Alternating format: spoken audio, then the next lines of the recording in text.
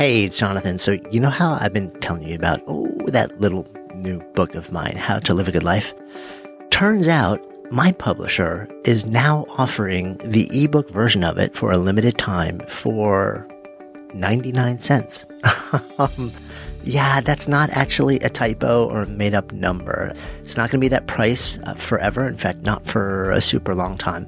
But if you want to get it now, if you've been on the fence and you literally want to spend less than $1 for it, you can go get it on Amazon, Barnes & Noble, Nook, iBooks, and dive into it, and hope you enjoy it. So take advantage of this while it is out there. Now, on to our show. Hey there, it's Jonathan, back with a Good Life Project riff. If your first time is today, welcome, welcome, welcome. These are short and sweet little things, usually between 5 and 10 minutes, no more than that, where I just kind of pick a topic that I think is meaningful in the context of this bigger question of how do we live a good life? And sometimes it's something I've been thinking about. Sometimes it's a question that comes in from you, our awesome listening community. You can send me questions, by the way. You can find me pretty much anywhere on social media, just at Jonathan Fields, different variations of that. Or you can send it over to support@goodlifeproject.com and it will get to me. And I often mix in questions from our community. Today, I want to talk to you about stories and how stories weave into the idea of living a good life. I'm a little bit obsessed with this thing called story architecture, story craft, and in fact, stories and discovering how stories are put together and told is something that's actually getting a lot of attention these days. And I'm wondering why.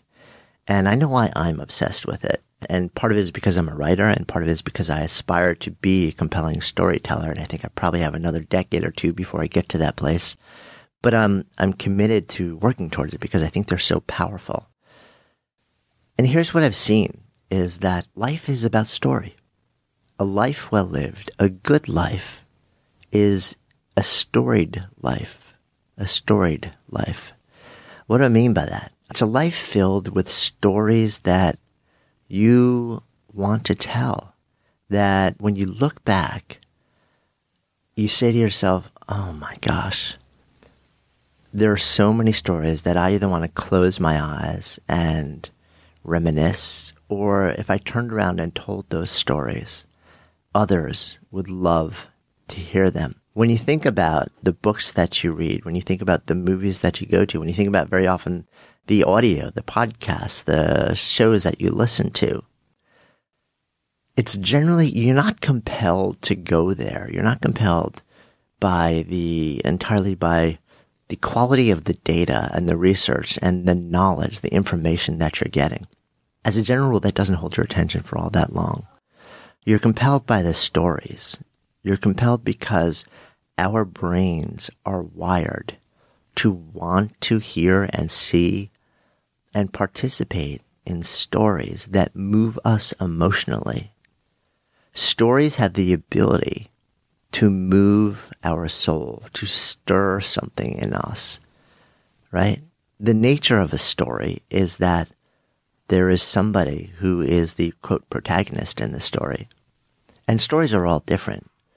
But as a general rule, stories are about somebody or somebodies, groups of people, starting, having some kind of inciting incident. There's a problem that has to be solved.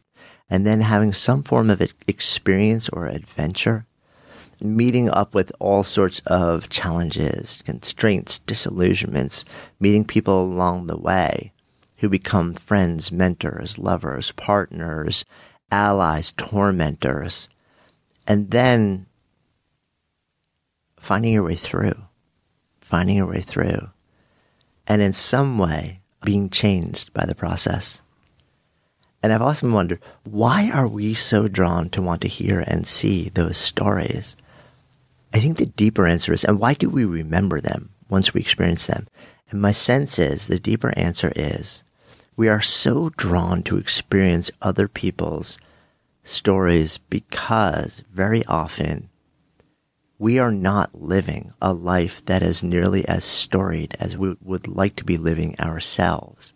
So instead of turning around and constructing a storied life, we look to the stories of others to give us the hit of adrenaline and oxytocin and dopamine and emotion that pulls us out of a reality where we don't feel those things all that often. And I sometimes wonder whether the more you want to transfer into, the more you feel called to experience other people's stories, the more it is a sign that you may not, in fact, be telling the stories that you would love to be telling with the way that you're living your own life. Now, that's not a judgment in any way, shape, or form. And I'm raising my hand right alongside you because I've seen this in my life so often when I'm feeling kind of flat and I want to go out, or when I'm feeling that things aren't going great. Very often it's because I realize I want the hit that's coming from other people's well-told stories, because the stories that I'm telling in my life right now are not the stories that are giving me those feelings of joy, of lightness, of connection, of transformation, of liberation, of change, of growth, of meaning. So I look to other stories to get a hit of that. That's not a bad thing. I think, participating and being lifted in the moment by others and learning from others is awesome. And at the same time, come back and ask the question about your own life. Are you living a life that is abundant with stories that leave you changed? And if not, are you living a storied life, a well-storied life? And if you're not, the question then becomes, what do you do about that? And the answer is actually pretty straightforward. The answer is, maybe it's time to actually start telling my own stories. Maybe it's time to actually start to engage in participating, in finding moments, in creating moments and opportunities, in creating the possibilities to experience and participate in life on a level where I'm telling a story that lights me up, where I'm engaged. My sense is that the moment you engage with possibility, the moment you engage with people, the moment you engage with love, with emotion, with connection, with vitality, with meaning, the stories will automatically start to tell themselves. But so often we don't do that. And we don't live a storied or a well-storied life.